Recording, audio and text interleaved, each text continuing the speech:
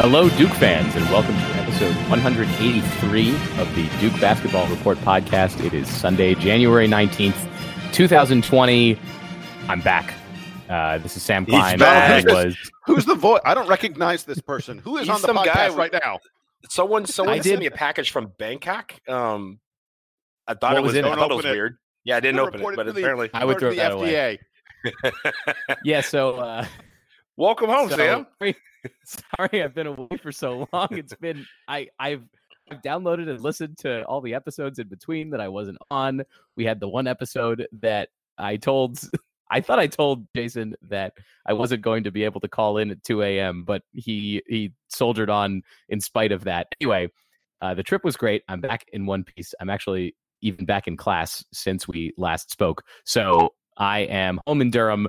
Before we get to all of the news from the week, let me bring in, of course, my usual colleagues in Atlanta, Georgia, Jason Evans. Jason, hello. I miss you. Nice to hear from you again. Yes. Good to hear from you, Sam. We did soldier on without you. I swear, if you go back and look at our messages to each other, it appeared you were going to be on that podcast where Donald and I thought you were lost in Bangkok. We really thought you were going to be there, man. But I'm glad you had a great trip, right?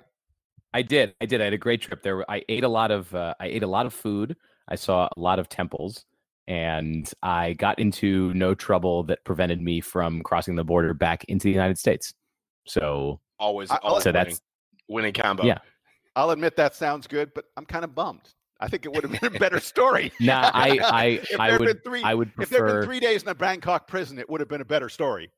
I would prefer to have it be exactly as it turned out. Donald Wine is also here. He lives in Washington, D.C. Donald, hello. Hello, Sam. Welcome back. As Jason said, we missed you. We're glad that you were able to get some recording in while you were in Vietnam, adding to our list of countries that this podcast has recorded from. I did. Can you tell that when I did those, it was like at the end of a night where we'd had many Vietnamese beers? Was that evident? You were very subdued. Well, I also had to keep it down because everyone else in my condo was asleep. They all went to bed, and I said, "Oh shoot, I still have to record my thoughts about the Duke basketball team on the other side of the world." So I did that. You did a fine job. Thank you. I'll let the listeners weigh on that. Time for our thoughts about the current Duke basketball team on this side of the world. Yes, unfortunately, it had a bad week. So while I was gone, the Duke basketball team was excellent. They were beating the crap out of everybody in their way. And then I returned, and Duke promptly started losing games, and they haven't stopped. So 2 losses this week, unfortunately. We will talk about both of them. Before we do, of course, we have to mention that this episode of the Duke Basketball Report podcast is brought to you by the fine gentlemen of Bird Campbell, PA. Bird Campbell means business. However, was it Wednesday night? Tuesday night. Duke went to Clemson following Clemson's enormous victory at Chapel Hill for their first time ever. Congratulations to them. Duke went to Clemson and lost to the Tigers 79-72. And then they returned home this weekend to lose to Louisville 79-73. Similar scores, different outcomes. I want to take these games separately because I think that there are different things that we can take away from each of them. Donald, I'll start with you. What was your impression of the Duke team that we saw at Clemson on Tuesday night?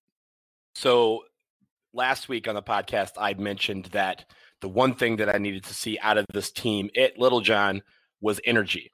And we didn't have energy in the first 20 minutes of the game, and Clemson had all of it. And for a team and a school and a fan base that was just recovering from their loss the night before in the football national championship, those guys were ready to play on Tuesday night. Their fans were ready to, bring the house down, and we did not match that energy. I think that led to a lot of things. The momentum swings, anytime we were trying to catch up, that energy that they would bring on the offense and defensive front was something that we just couldn't handle, and we quite frankly weren't prepared to handle.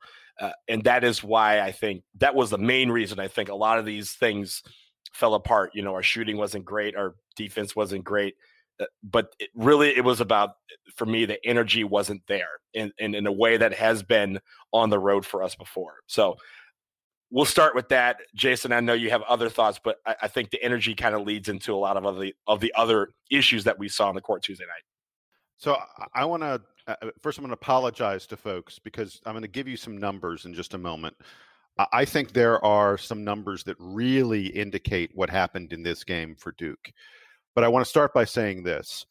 It is really hard to put a basketball through a basket. It's hard to score. It's one of the harder things to do in sports. That's just a fact. And when you get chances to score in an easy kind of way, you must take advantage of it. Free throws, unguarded layups, offensive rebounds right around the basket. These are the ways to score that are easier than almost every other way to score. You've got to have those if you want to win, unless you're a team that happens to shoot out of your mind from the perimeter, which happens sometimes. But just in general, you got to hit your free throws. You got to get those, get those layups and make them, and you got to get offensive rebounds. And the Clemson game was a game where Duke missed their free throws. They missed wide open layups, and they did not offensive rebound at all. And that was what was so freaky about this. Like, we didn't get any easy buckets around the basket because we didn't offensive rebound. We grabbed only 12.5% of available offensive rebounds. 12.5%. This is a Duke team that averages 37% offensive rebounds. Our worst offensive rebounding game of the year prior to the Clemson game was against Georgia Tech, where we offensive rebounded 23% of our baskets.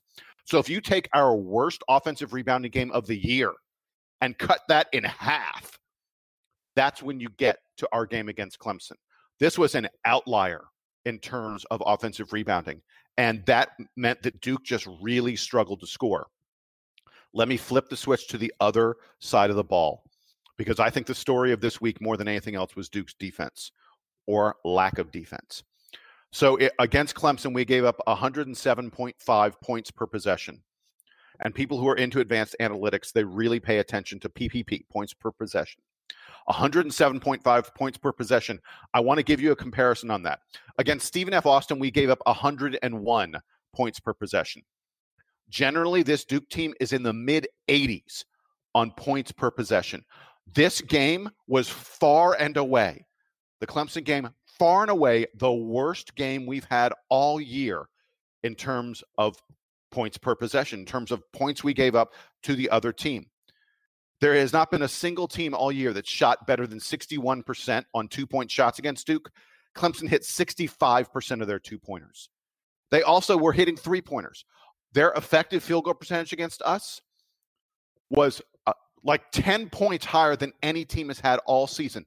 It was far and away our worst defensive game of the year, and it's not even close. I mean, it's not a surprise that Duke lost this game from that standpoint. I got more to say, but Sam, go ahead. What are your thoughts on it? Yeah, no, I think that you hit on a lot of what I was going to talk about. The defense was the most concerning part of this game, particularly because as we've progressed, the rotation is sort of coming into a little bit more it's a little bit more clear who the most relied on players are. And you all, in the time that I was gone, talked a lot about the emergence of Jordan Goldwire and how effective he's been. And now that he's playing most of the game every night, he and Trey Jones are getting a ton of minutes. And it didn't seem like it helped against Clemson. That's the part that was so frustrating, is that I thought that Duke had settled on what seemed like a rotation. Obviously, in this game, Wendell Moore's still out. Joey Baker was out. He was back against Louisville. But that even in this game where it feels like Duke's best defensive players are out there a lot, it still wasn't enough to stop Clemson from getting, as you said, points in a lot of different ways. That's what I was concerned about. And then I'll come back to that when we talk about the Louisville Hold on. game. I want to be really quick. You said Duke's best defensive players. One of the things that's happening to this Duke team is that one of our best defensive players, Wendell Moore, is not playing. I think there is. Right. We did not realize how much we would miss Wendell Moore. It is. Duke has now played 4 games without Wendell Moore. We beat the pants out of Wake Forest, who's a team that's just overmatched by Duke. But the Georgia Tech game, we struggled, and we were not great on defense. And both the games this week, Both these games this week were two of our worst defensive. The Clemson game is our worst defensive game of the year. I think the Louisville game is our second, maybe third worst defensive game of the year. I think it's no coincidence that we are missing Wendell Moore a lot. But Donald, talk about those missed layups, because we talked about that earlier. Yeah, and what the hell was going on there? Oh my God! A note on Wendell Moore. It seems like he hinted from his Instagram that he may be back fairly soon. We obviously will wait and see when that is going to be. I wouldn't expect him this week, but you're right. We definitely missed him on defense and really on offense. But the frustrating thing for me, the concerning thing, you guys are right. That's the defense. But the frustrating part for me was the missed layups, because every single time we blew one, it was at a point in the game where we were about to mount a run. And that layup would have helped us get within 5, within 3, within 1. And really just, keep that momentum going in our direction. The blown layups, almost, it felt like I counted like 12 of them, where on the other end of the court, it led to points for Clemson. And those are backbreakers. When you miss something so close at the other end of the floor and then go straight back down, and you hear this, the defense that wasn't, on point this week, letting in another basket, that's a 4 to 5 point swing. And that's how momentum is crushed. And we had a lot of those against Clemson. I will say also with this rotation on defense, I mentioned before this week, if Jack White had a good week, then we were going to go 2-0 because of his ability to be able to defend on the perimeter and on the inside. Yep. He didn't have a good week. I'm not saying that he's the reason why we went 0-2 this week, but him being out there and not being as effective meant that we were missing Wendell Moore even more than we have been over the last few games. All right, Jason, why don't you wrap up this discussion on the Clemson game, and then we'll move to the Louisville game from over the weekend. So I just wanted to really quickly, we get on Roy Williams for throwing his team under the bus. And look, our job here is to talk about the Duke basketball team, but I think it would be remiss for us not to give credit where credit is due. I thought Clemson had a great game. I thought Tevin Mack and Amir Sims were absolutely incredible. We talked a lot about Sims in the pregame. We know he's their best player. But for Tevin Mack, he's really a guard, but they play him like as their power forward. And those two guys just destroyed us down the stretch in what was a reasonably close game. I mean, we had there was a point in that game in the second half where I was looking at our momentum and what the score was, and I was like, Duke's going to blow these guys out, and we're going to look back on this game, and we're not going to think it was a close game. And that was right around the moment that Mack and Sims took over the game. In the final 10 minutes, Mack had 8.7 rebounds, a steal, and a block, and Sims had 13 points and 5 rebounds. They owned us. They just took over when it was a really, really close game. And I just wanted to take a second and give them full credit for it. Clemson played like they wanted to win this game, and Duke played like we were all suffering from the flu bug. And Clemson absolutely deserved that victory. And I thought, this is going to be a great transition for you, Sam. I thought that we would learn from what happened and not allow ourselves to come out flat again. And I was wrong.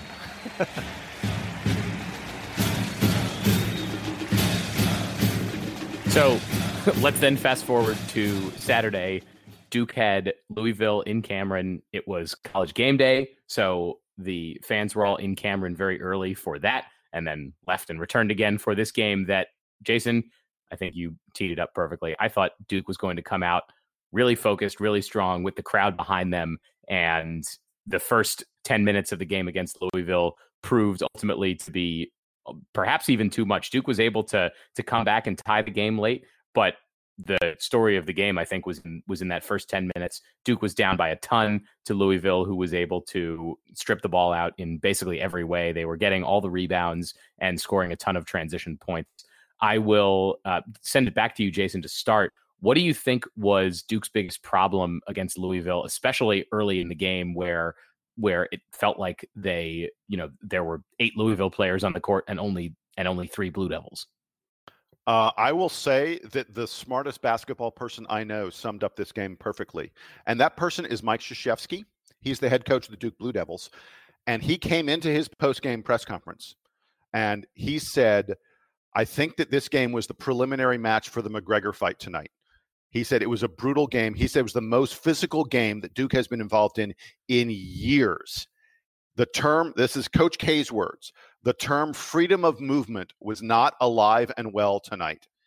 And he said, I hope we don't have to play the rest of the conference games like that. That is not good basketball. He said this was like an early 90s Pistons-Bulls game. You could see him in the press conference shaking his head. He ain't lying. That's a reference. That's a reference that I get because I've read about it. Yeah. He was shaking his head. He was shrugging his shoulders. You could see him really frustrated, really angry about the way the game was called.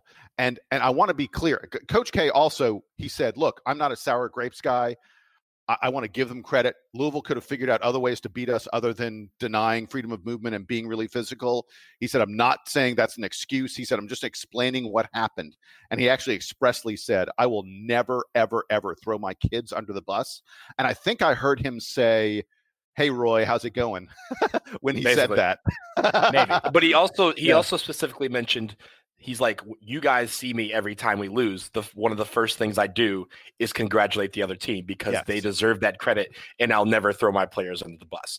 And it was just a cannon sent 8 miles down the road. That's what that was. But I want to be clear. He also, like I said, the thing about this game that mattered was I thought the freedom of movement stuff was visible on the court. I would watch Duke guys making cuts, and you'd see them bouncing around like ping pongs, like they couldn't go anywhere. Trey Jones would try to take his little 12-foot jumpers that are an absolute staple of his game. And you could see him being jostled on every dribble. Guys are being held. Guys are being pushed. Vernon Carey in the first half especially kept getting the ball further and further from the post. Louisville was just pushing him around. And a lot of it is because Louisville is a lot older. Coach K in this press conference, he talked about how much older they are. Every single guy for Louisville who averages more than 20 minutes per game is a junior or a senior. Duke's top 4 guys, our 4 guys who play the most for us, are 3 freshmen and Trey, a sophomore. I mean, it's not surprising given all that Louisville, if the refs are going to allow you to be physical and Louisville's playing, men against our, not boys, but young men, it's not surprising that this was a game where Louisville was able to get what they wanted. And by the way, we talked about them getting out to that big lead. Do you know how they got out to that big lead? 22 of Louisville's first 25 points were scored in the paint. Louisville was going to the basket. They were out physicaling us, and we just couldn't come back. I could talk also endlessly about David Johnson. You guys talk about David Johnson. Go ahead. Well, I was going to say that a lot of those points were also were predominantly off turnovers. So yes, they were in the paint, but they were mostly the result of Louisville just getting the ball in transition. Was left, back flat-footed and not able to recover. I thought that the biggest indictment for Duke in this game was that they were unable to not just get the ball to where they wanted to, as you mentioned. A big part of that was the freedom of movement. But then when the ball did turn over, Duke guys were not moving back down the other way. And Louisville was able to jump out in transition with not just 1 or 2, but 3 or 4 guys consistently, and were able to just barrel right over the 1 or 2 Duke defenders that were able to come back.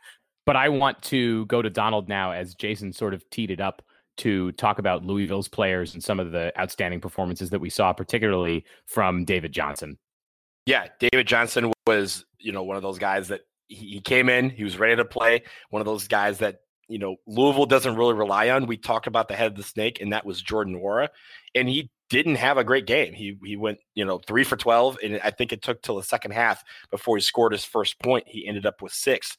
But everyone around him was really going strong. And I want to touch a bit, that physicality, the way that they were playing led to us shooting abysmally from the floor. We shot 37% as a team from 2 and 3. I mean, usually that's something where you're like, oh, if you shoot 37%, that's not bad. But field goal percentage, we're normally at or above 50% as a team. We shot 37%. Those missed shots, those missed layups, everything that they were doing physically to get us to force bad shots and not make them is really how they were able to take a lot of transition buckets. They were faster than us. They were, beating us to balls. When they get rebounds, they were going out quickly. And Louisville really came with a game plan and executed it brilliantly in Cameron. That's not something we've seen that physicality from them before. Last year during the 23-point comeback, they played this exact same game, except this time they finished the job. So I will send it to Jason then for the last word on this Louisville game, because I would like to kind of sum up what we've seen this week from Duke and maybe offer some suggestions about how we expect this team to grow and improve in the coming weeks. Yeah, so earlier I talked about points per possession against Clemson, and I pointed out it was our worst game of the year. We end up in this game against Louisville giving up 102 points per possession. It's our second worst game of the year.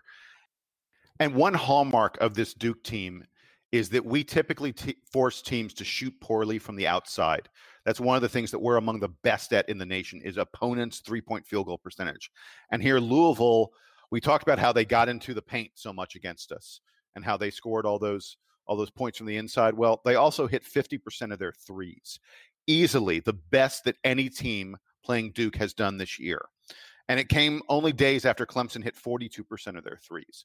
This was, all in all, a really bad week for our defense. You know, coming into this week, all season long, Duke has been like the number 2, number 3 defensive team in the country, according to Ken Pomeroy. And if you look at Pomeroy's rankings right now, today, we're currently number 9 on defense. That's still great. Look, if you tell me, hey, you got a top 10 defense, I'm not going to complain about it. But it shows you how bad this week was, that I think we were like 3 or 4 at the start of this week, that we went from like 3 or 4 to number 9. We're missing, I said it earlier, we're missing Wendell Moore. And I'm looking forward to him coming back in a big way.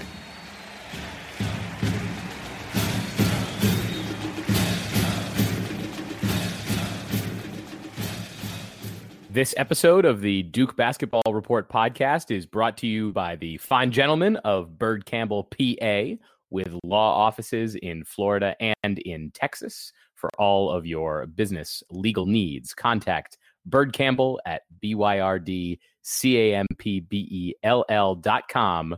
Bird Campbell means business.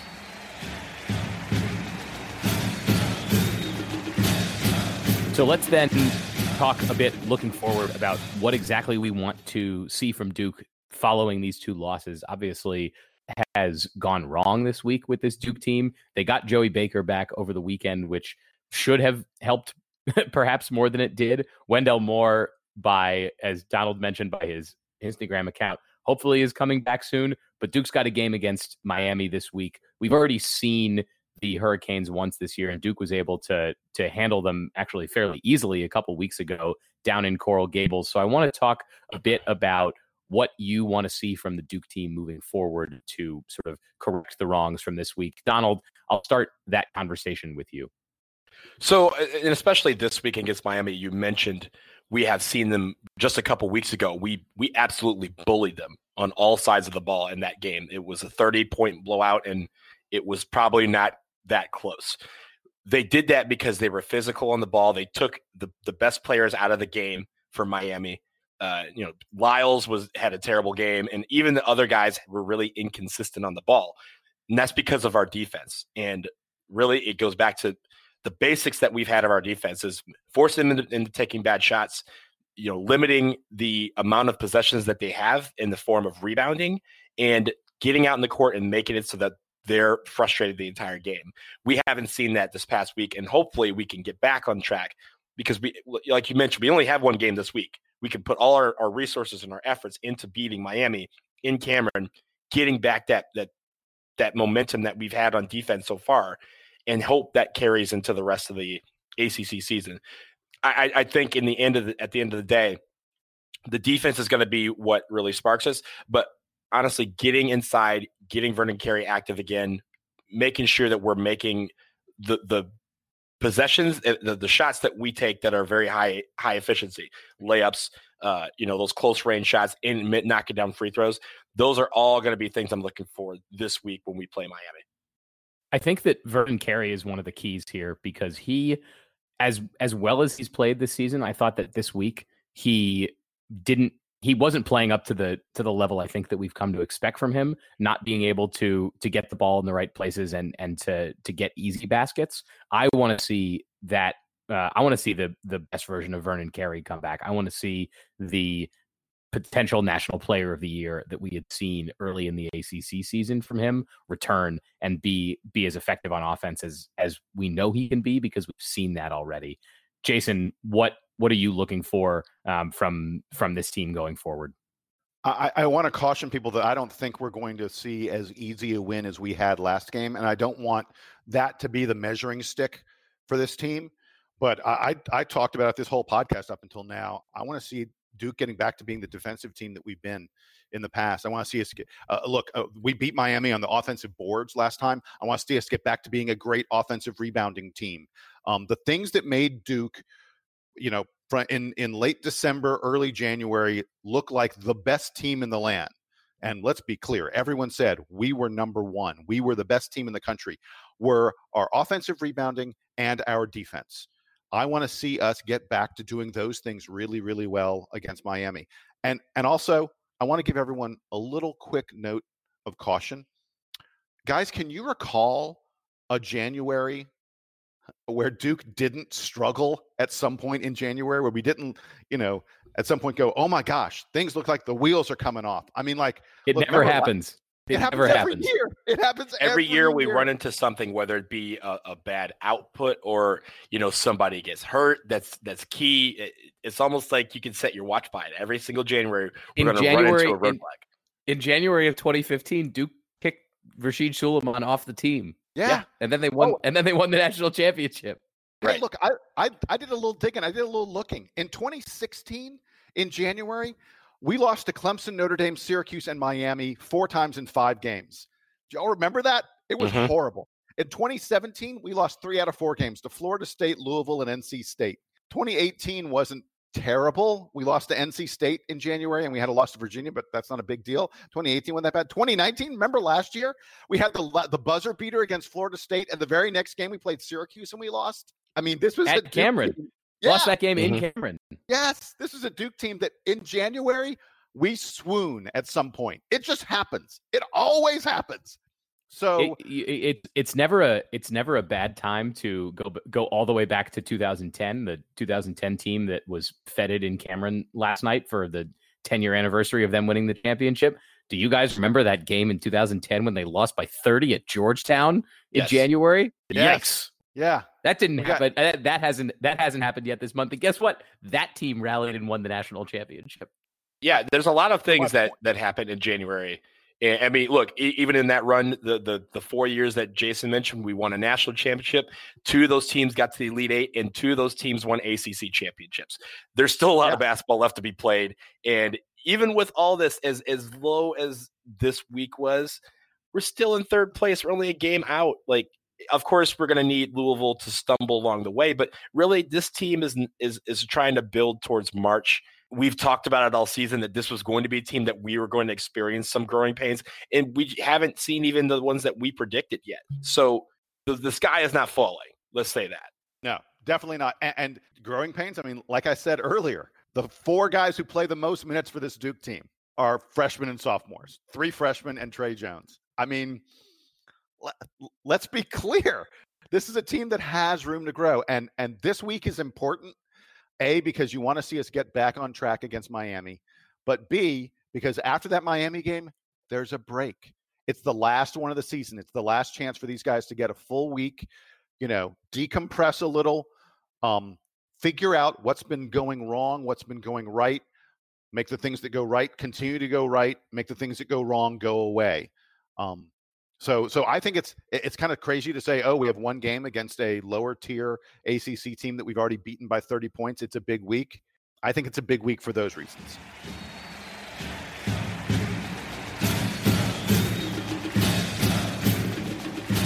With that, then, we will move on to our standard player of the week discussion, which obviously won't be as fun this week because there aren't wins to discuss in the context of player of the week. Jason, I'll let you go first. Give me a player of the week for Duke's 2 losses against Clemson and Louisville. I thought it was absolutely Cassius Stanley. Coach K talked about fighting and how physical and difficult both the games were this week. I thought Cassius Stanley had a lot of fight in him. He hit a lot of big shots. This is a guy who ran into some troubles in December in terms of his output, in terms of injury and stuff like that, and his game fell off a little bit. Boy, he has really, really stepped up, and he was clearly our best player against Louisville. Even though he struggled shooting from the perimeter, from outside, but he's a dude who plays fearlessly, plays hard all the time. And as much as I've talked about Duke's youth, I've also talked in the past about the fact that Cassius Stanley is old for a freshman. I suspect he's one of the leaders on this team that we don't hear a lot about. So he's my player of the week this week, Cassius Stanley. All right, Donald, who you got? I'm also going with Cassius Stanley. The word energy is something I've used a lot this podcast, but it also describes what he brought to the floor this week in both games. And there were times where we needed a spark. He was the engine. He was the guy that got us going. Even though we fell short, and like you said, he shot a little bit. He had a difficult week from the perimeter. His dunks, his driving to the lane, and his ability to create and finish has been things that we really needed this week. We needed a lot more of Cassius Stanley's. We needed a few more Cassius Stanleys on the floor this week, but he was my player of the week. He did extremely well.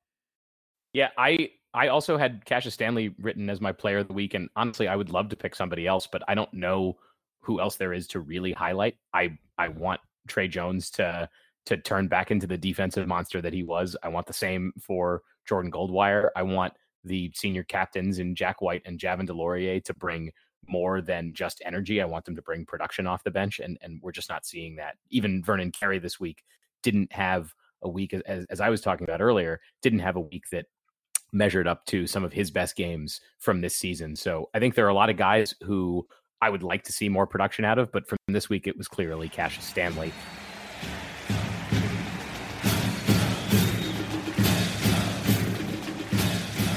Let's do parting shots, and I'll start with Jason on the parting shot realm. Jason, what you got for us this week? So I've been listening a lot to different people who vote in polls and put out rankings and things like that, talking about Gonzaga. And look, I want to be clear. I'm not saying that Duke should be number one. I'm not saying that anybody should be number one other than Gonzaga. I've got no problem at the moment with Gonzaga as the number one team in the nation. But a lot of I listen to the CBS Sportsline podcast a good bit on college basketball, and Gary Parrish on there keeps on saying he cannot and will not punish Gonzaga for playing in the West Coast Conference, that they play the West Coast Conference schedule, and he is not going to move Gonzaga off the number one line until they lose, because it's not their fault that they're playing a weak West Coast Conference schedule. And I just wanted to say, Gary, that's stupid. That's one of the silliest arguments I've ever heard, because it's entirely possible for Gonzaga to keep on winning basketball games, but not be the number one team in the land, not be the best team in the country. They could win basketball games in a unimpressive fashion. They could win basketball games because they're playing really, really bad teams in the West Coast Conference. I think that if you are someone whose job it is, or at least a portion of your job, is to evaluate the scope of college basketball, you need to look at how is everyone performing right now? What is their complete body of work? And for you to say, I'm not going to move a team until they lose, it's blind, and it's ignoring the results on the floor. And let me say something that sounds crazy. Let's say the Milwaukee Bucks were suddenly in the NCAA. Let's say we suddenly plopped them down in the NCAA. Gary, would you then refuse to move Gonzaga off the number one line because they hadn't lost to a West Coast Conference team? Because, hey, I got news for you. Milwaukee's way better than Gonzaga. And one last thing about all that, I get sick of these teams from bad conferences who get a pass on playing in a bad conference. Gonzaga gets to win games when they play bad teams. When they play a bad game, they get to win. There are teams in the West Coast Conference that will not beat Gonzaga no matter what, even if Gonzaga is playing poorly. If Duke plays poorly, Duke loses to Clemson. So there's a huge difference in being in a power conference and being in a smaller conference. And I just keep on hearing these folks talk about some of these teams, San Diego State, Gonzaga, and they go, oh, hey, they're doing the best they can against their schedule. Yes, they are. That's fine. But we need to look at the full body of what teams are doing. and who they're playing against when we evaluate who the best teams in the land are. I think the argument for keeping Gonzaga high is that they already played a tough schedule. They've played a schedule, I think, to this point that is, if it's not definitely better than Duke's, it's at least as good as Duke's schedule so far. So they're still reaping the benefit of scheduling aggressively, playing good teams. I think one of the teams they played was UNC, who I'm sure they thought was going to be good, but unfortunately for them is not. So I think really more the point that he's making is that, I want to point out something. Gonzaga has not played anywhere close to as good a schedule as Duke. What Gonzaga has done is they've played a few very, very good teams, and full credit to them for playing those teams. They played in a tough tournament over Thanksgiving. They've played other top tier teams, and they should, because they play in the lousy West Coast Conference, and there just aren't that many good opponents for them to play during conference play. But like, if you look at Ken Pomeroy's strength of schedule, Gonzaga has the 202nd best strength of schedule. Oh yeah, I am seeing that now. I was speaking out of turn. My bad. 202. Duke is 34. And look at non-conference schedule. Hey, I mean, look, we can talk about Gonzaga has played some good teams. They played some terrible teams in their non-conference. Gonzaga's non-conference strength of schedule is 239. So, and look, I'm saying all this at a time when the ACC is down. Look, if I was saying this and Duke was in the Big 10 or the Big 12, it would be a very different story. I mean, the Big 10 and the Big 12, you can literally, the last place team in the Big 10 and the Big 12, well, maybe not the last place team, but close to the last place team. Not quite. Yeah, not quite. But anyway, teams Rutgers, at the bottom. Rutgers might make the NCAA tournament this year. Penn State, Rutgers and Penn State. Yeah, Rutgers and Penn State both probably making the tournament this year. But the ACC is awful this year. The ACC is having its worst season in more than a decade, but it's still miles better than the West Coast Conference. And my only point in all this was, you can't simply say, I'm not going to move the team because they don't lose. That doesn't make any sense. You need to look at what other teams are doing, how other teams are playing, and then decide, okay, these guys are still number one. That was my only point in all this. Sorry, we got off on a tangent. Yeah, it's funny. I find that when it comes to Gonzaga, people have to sell why they keep them at a spot, whether it's 1, 2, 3, whatever. Whereas before this week, we moved from 2 to 3 after destroying a couple of teams, because all of a sudden people said Baylor beat Kansas, so they must be the best team in the country. And they moved up to number 2 ahead of us. And so I think for other teams in the Power 5, anything can happen. Like, yeah, we'll drop them 2. We'll drop them to 4, whatever. For Gonzaga, they have to be like, but no, it's because they have a nice coach who answers questions. So we're going to keep them number 1. You can't punish them for that. It seems like they're trying to find ways to keep them at a spot and sell it, as opposed to just saying, hey, maybe, yes, they're one of the best teams in the country. They're just not the best team in the country. All right, Jason, that's enough out of you. Donald, give me your parting shot. I think yours is also basketball related. It is. Yesterday, I was at the Marquette-Georgetown game here in Washington, D.C. I had about 50 friends show up for that game from Marquette, cheering for Marquette. So I was sitting in what amounted to be the away section. It was really cool watching, Wojo coach. He's a very active coach, and I really enjoyed watching him, sort of up close in how he marks with his players. But guys, if you have not seen Marcus Howard play, go see Marcus Howard play, because he is one of the best players of the country. The guy had 42 points yesterday, and that was an off day for him. He didn't shoot well in those 42 points. So this is something where I really enjoyed watching that performance. But also tomorrow, I'm going to be at the Wizards-Pistons game.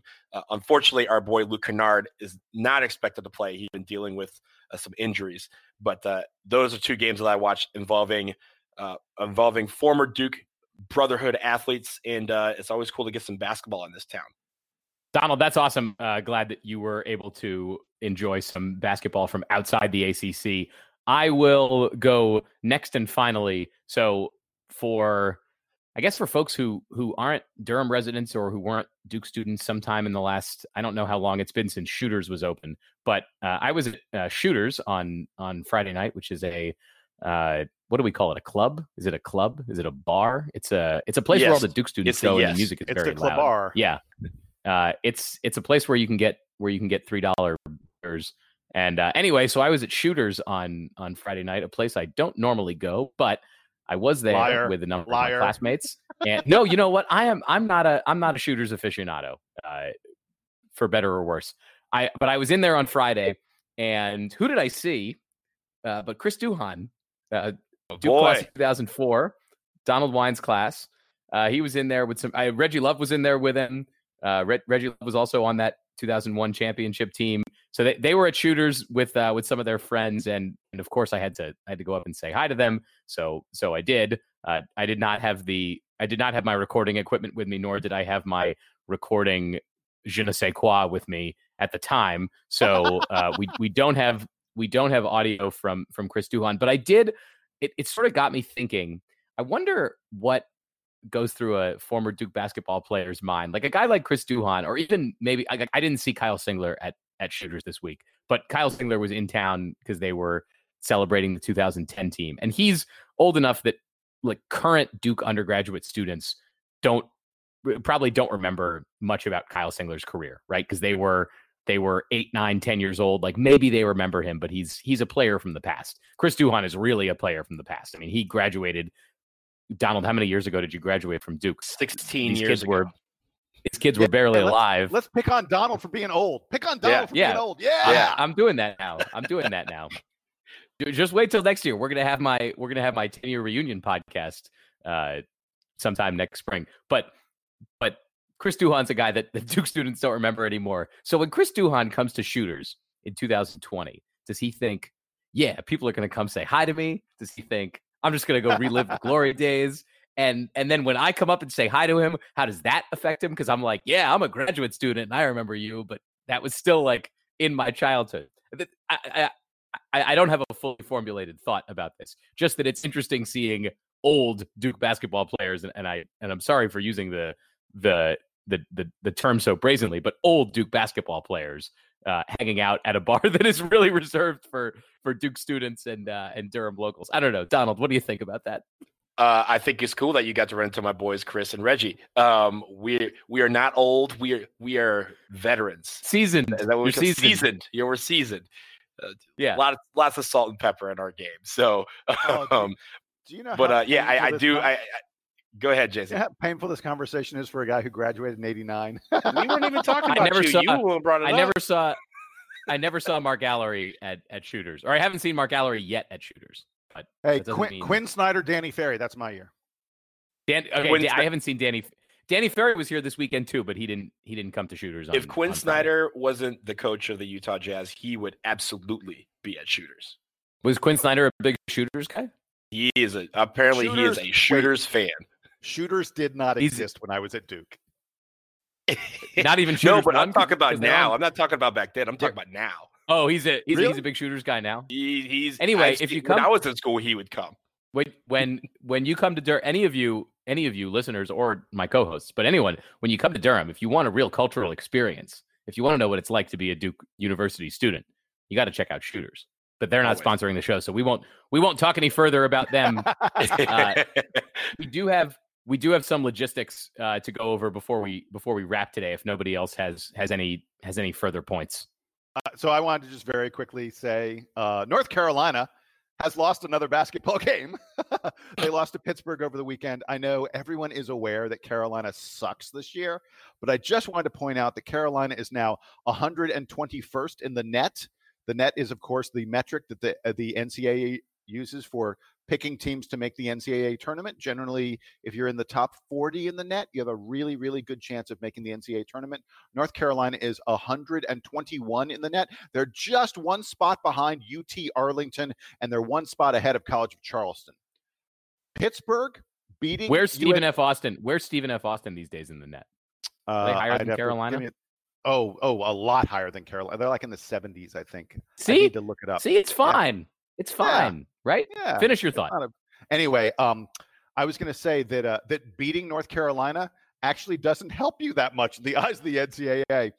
When Pittsburgh beat North Carolina at UNC, it was a quad 2 win. You know, the NCAA divides these things up into quadrants. Mm-hmm. Beating North Carolina in the ACC tournament on a neutral floor is a quad 3 win. That's just like the NCAA doesn't care about quad 3 wins. You are far better off scheduling UNC Greensboro, Louisiana Tech, Georgia State, San Francisco, Kent State, UC Irvine, or William and Mary. You're far better off playing a team like that than you are playing UNC in terms of your strength of schedule. I also want to point out Cole Anthony, apparently everyone says, is going to come back to UNC this week or so, and they could have a real shot at making the NIT if he comes back. It'll be tough, but they'll have a shot at it. That was a real gut punch right there at the end. Look, so very masterfully done. Playing UNC twice this year might actually affect our strength of schedule to the point where when they're considering number 1 seeds or number 2 seeds, we would have to say our two terrible wins or whatever. We have 2 terrible games in UNC.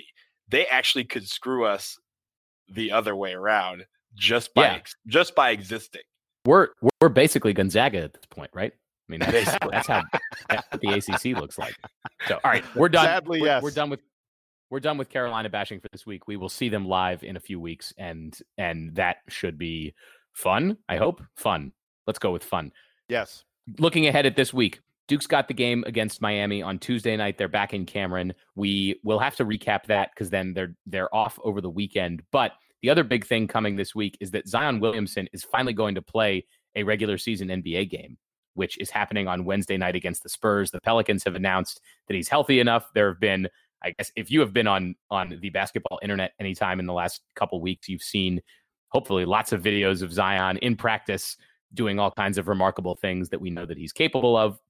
But he'll be able to display those in an actual basketball game on Wednesday night. So we will get back together on Thursday to talk about the Miami game and about Zion's NBA debut, because I'm sure it will be all the buzz of basketball on that morning. So we'll come back on Thursday and record again, hopefully get that show out ahead of the weekend and be able to look a little bit more about the end of this first portion of the ACC season. Duke gets the bye and then comes back next week. Again, hopefully we see Wendell Moore back in the lineup. Hopefully the ship just rights for Duke and they coast to an ACC regular season championship, even though there's still a bit of work to do. So like I said, it's great to be back. I'm Sam Klein, returned from Asia all in one piece.